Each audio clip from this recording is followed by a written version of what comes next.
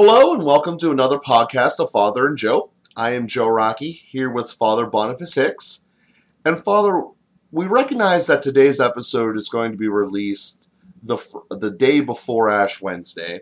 And we also recognize that our audience doesn't always listen to it on Tuesdays. In fact, many times our podcast based upon the data is almost binged, like a Netflix episode where people will go back in time and listen to a series of them all in one sitting, which we are not criticizing that. We appreciate that you listen to it. But what today's episode is going to focus upon is Lent. And going off of what we discussed in the previous episode, that there is a difference between our identities and our behaviors. And that is something that we want to address. So as we have these conversations about saying that there's things that are wrong in our lives, it doesn't necessarily mean that we as individuals are bad or unfixable or corrupt or anything like that. It means that we have actions or tendencies that need to be corrected. So I wanted to start with that theme coming over from last week's episode into here, because I think that many of us have had that impression before, that because we have a weakness in one capacity of our life somewhere or another, that it can bleed over into thinking that just makes you a bad person overall, when in fact it doesn't.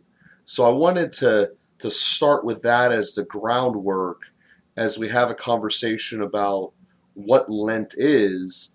And, Lent's many things, but one of the things that I've always felt that it is it's an opportunity to correct some bad aspects from a faith perspective. As an American culture, we often use New Year's as a situation to correct health issues, mostly overweight or not exercising or something. And Lent really is the spiritual side of this. What is our actions affecting other people and affecting our own spiritual lives, and a chance to look at those actions. And sometimes we don't like what we see, and sometimes we do like what we see. But either way, knowing that doesn't ruin our identity as a citizen of God, essentially. Mm-hmm. Yes, Saint Benedict, in his chapter on Lent, in the rule that he wrote for monks, which has a lot of wisdom for everybody, says the life of a monk should be a continuous Lent. But since few of us have the strength for this, let us at least take the time in this holy season to purify the excesses that build up over other times. And he's such a realist, and it's such a beautiful perspective that we tend to slack off, and there's a time that we need to, or we tend to wander, I suppose. And there's a time that we need to kind of bring our attention back and begin again, and maybe take it a step deeper this time, and just take stock of our lives and allow some room for purification, for deeper devotion. And Saint Benedict advises cutting out negative speech, advises reading a book, advises some additional prayer and sacrifices that we offer for others. And generally, the Catholic tradition has identified those three axes of discipleship: prayer, fasting, and almsgiving. And to remember that prayer is about our relationship with God. Fasting is all of those different dimensions of our relationship with ourselves, what we're stuffing into our bodies, or how we're taking care of ourselves, maybe letting some things go, purifying our tastes, resensitizing ourselves to good things. And then almsgiving, which we often associate with money, but the word alm is really mercy. It comes from the word for mercy in Greek. So I think mercy giving is a better way to express that. That could be money, but mercy giving would be much broader than that. Making acts of mercy, works of mercy, both corporal, bodily, and spiritual works of mercy. And so when you said it's a time for a spiritual purification, that's a fine way to express it, as long as we understand spiritual in the broadest sense, like our spiritual life goes into everything in our lives. not as opposed to bodily purification, which it also very well could be, or not as opposed to bodily works of mercy, which it also very much could include. But prayer, fasting, and mercy giving are three different axes that we take on for Lent. And to tie back into our conversation from last week, we talked about the difference between identity and behavior. Behavior follows identity, and we want to make sure that our behavior is following our identity. A lot of times that requires solidifying our identity first, remembering who we are as children of God. Lent really focuses on Easter. Easter is the reason for Lent. Lent is the 40 days before Easter. So it's a preparation time for Easter. Easter is the time for baptism. Easter is the time that we are incorporated into the life of Christ. And so that's when we become sons and daughters of God, because we are baptized into Christ's relationship with the Father. We are baptized into his sonship. And so our identity derives from Easter. We are Christians. We are children of God because of Easter, because Christ rose and he extended his eternal life to us in the sacraments. And so remembering our identity, now, originally a Lent was a preparation for baptism. All those catechumens who were entering into the church spent that 40 days in a final moral purification to be ready for baptism and receive as much as possible in the sacrament itself, but just be ready for a new life, a change of life. But it's knowing already that they're called to baptism and trying to prepare for that as best as possible. And so it's really already having an identity as pre-baptized, as catechumens, and then having that identity being rooted in that identity, immersed in it, baptized in it at the Easter Vigil. So behavior follows identity. And from our identity as children of God, then we say, well, I want to live that out as best as possible. How can I live that out better? And there's a good chance to take a little inventory of our lives. Where are some areas that I've just not really paid enough attention? I gave the example in our last podcast of understandably, but a father who maybe loses his temper on his child. And that can really hurt a small child, especially really any child, if the father is not paying attention, is just giving free rein to his anger. And maybe that's an area to look at. How much of what we justify as correction is really about venting. It's really about blowing off my frustrations and taking them out of my child, or looking at our indulgent behaviors. Am I really putting the Lord in the center, or am I kind of working him into the corners of my life? Am I numbing my pain? Am I running away from my problems? Am I avoiding things that I really need to face? There are a lot of different ways that we can end up allowing sinful patterns to become a regular part of our lives.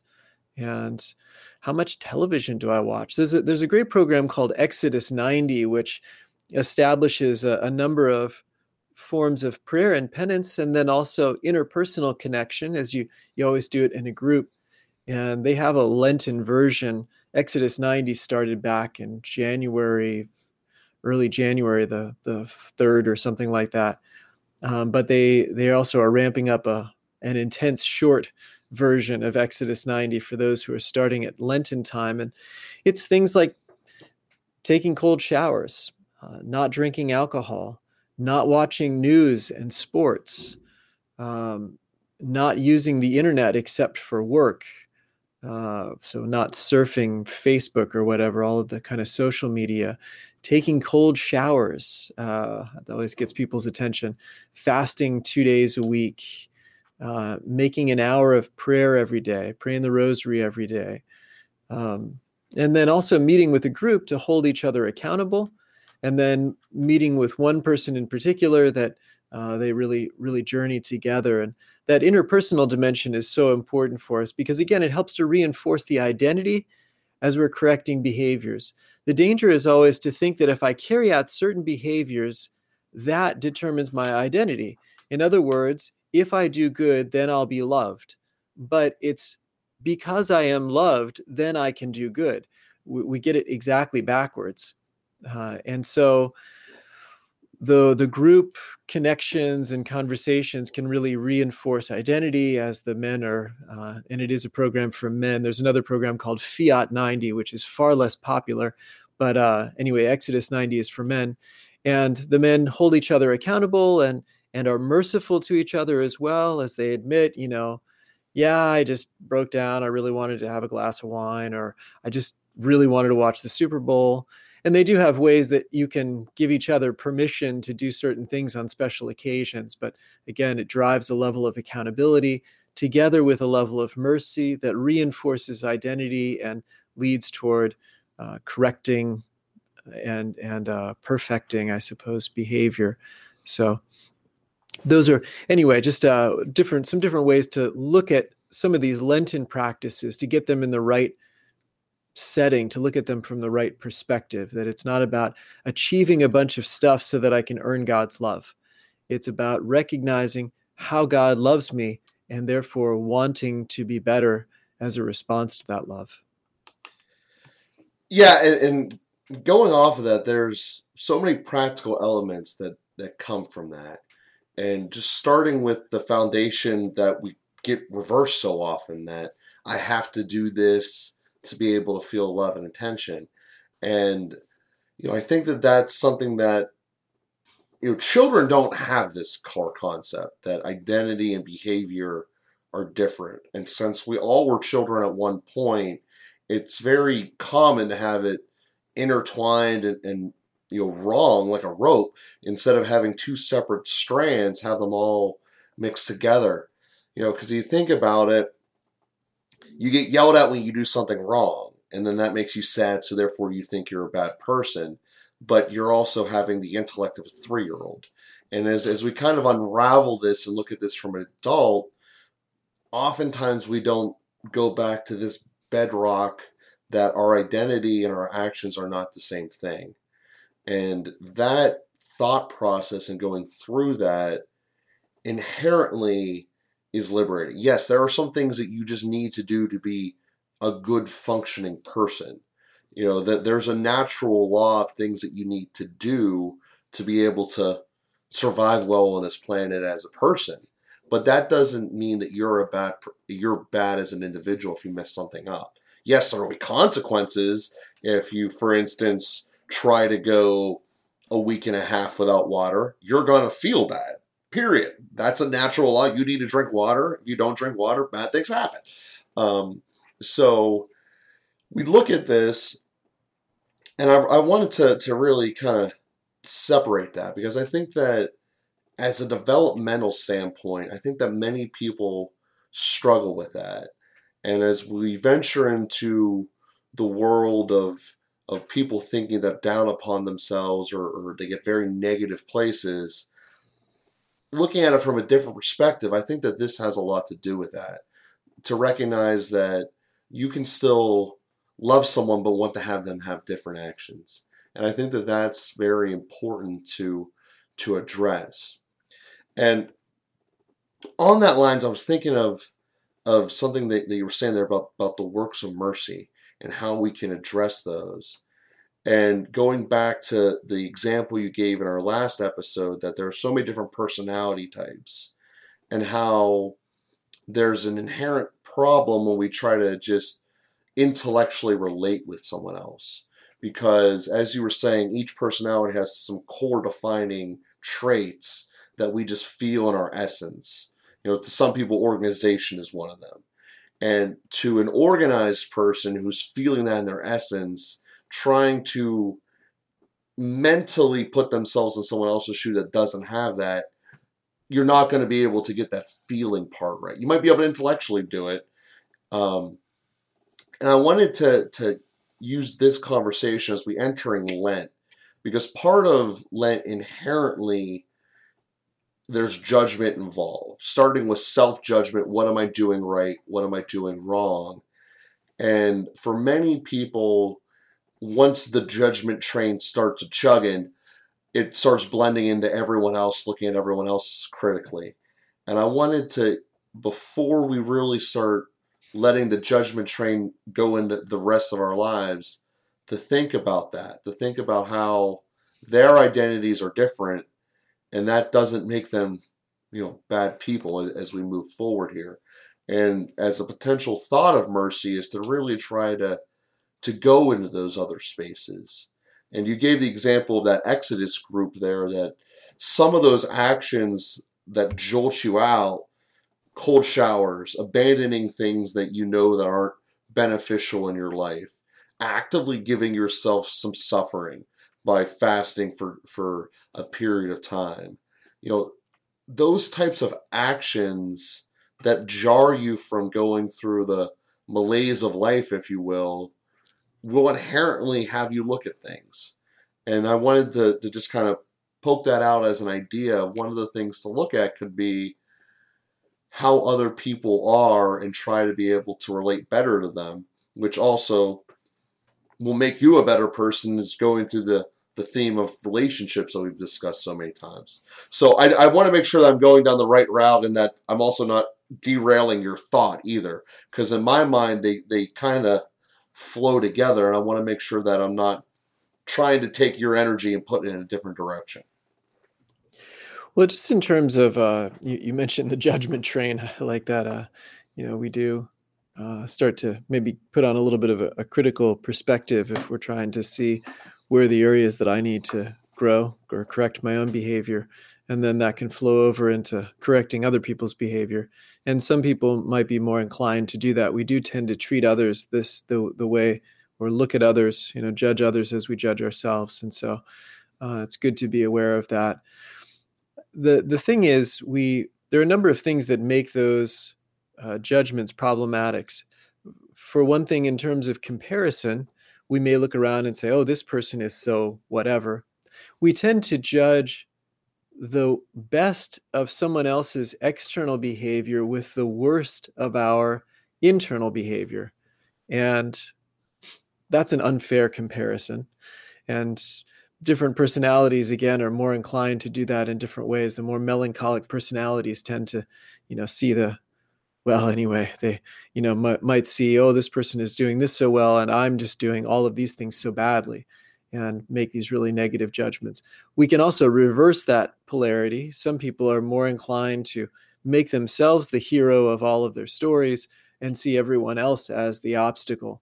And that's where we're also a danger then, is judging someone's internal state based on their external behavior. Like we talked about a little before, someone is late and we presume that it was intentional, that they could have been on time. They chose to be late because they disrespect us.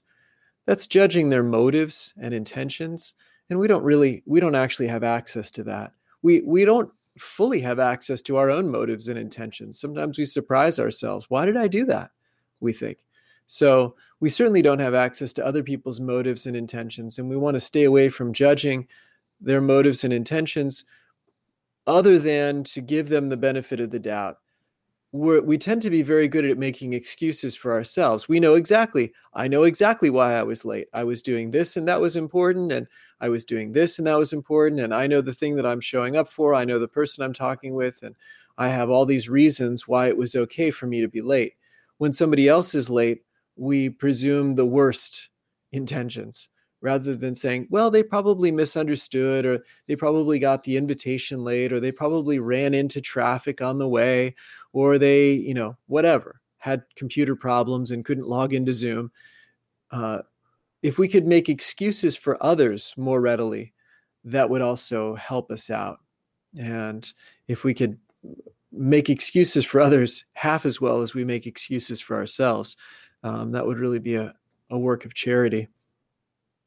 And then simply to ask questions like, why were you late? Was everything okay? And then find out for sure. Well, I was negligent, or I forgot, or whatever. There may be more better or worse reasons, but we should at least respect the person enough to give them a chance to explain their own reasons rather than us putting on them the worst possible interpretation. In the letter of St. Paul to Titus, chapter 3, he says, "Speak evil of no one. Avoid quarreling. Be gentle. Show perfect courtesy toward all men." And those different attitudes would be great ones to take up for Lent. Speak evil of no one. Avoid quarreling. Be gentle. And show perfect courtesy toward all men. If we took on those attitudes, really strove for those, we wouldn't get there by the end of Lent. It's really a high standard, but it would set us off in the right direction. And we would find that we end up being a lot more gentle with ourselves as well, less critical, less self-condemning, less self-hating, and we would have a lot more peace in our hearts. So, yeah, I think attitude-wise, those are some useful things to bring into Lent. Those are some useful things to be careful about in terms of making judgments, even of ourselves and certainly of others. And as you think of that, I'm drawn to whenever we hear standards like that, and people can think, if you do an analogy here, say that's a race car that's going 200 miles an hour. There's no way I'd be able to get going that fast. Well, simply starting and turning your car on and just driving down the street is putting you in a better situation than you were. So you might not be able to get to ending all quarreling overnight, but you can lessen it or shorten it. And focusing on that every day. Like there are people who literally get in fights every single day. And it's intentional or not, it just happens. But focusing on just shortening them, making them less intense, and then inevitably you wear down it and the fights just stop and things work better. And if we can look at each one of those categories you just gave and just try to focus on them, to say no evil, to check ourselves, to realize things are coming out of our mouths and to stop. Realize things that we're typing into the ether and stop and just not hit send. And things that, you're not going to, you might not pitch a perfect game for a long period of time, but just win this hour and then win next hour. And if you mess up, then you know what, there's going to be an hour next, and just focus upon winning this hour and doing those things there. And then for some people, they will get up to going 200 miles an hour and getting close to be able to strive that for long periods of time. But some of us are only going to get to 30 miles an hour. But that's still a whole lot better than having the car off and not trying. So as we can think of that as an action step moving forward in the next week, just to essentially win this hour. And when things are hard, you've always given the answer of stop and pray. That will help things. And Amen. To think of that moving forward as we begin Lent and as we're moving forward through life, because as you said in the beginning here, we should be called to act like this always, not just during Lent. And again, if you guys are listening to this episode on the Tuesday it's released, great. If you're listening to it in the middle of August, it's still as applicable then as it is now. So we thank everyone for listening. We thank everyone for continuing to tell people and helping us grow. We thank you for continuing the efforts, and we will be with you again next week.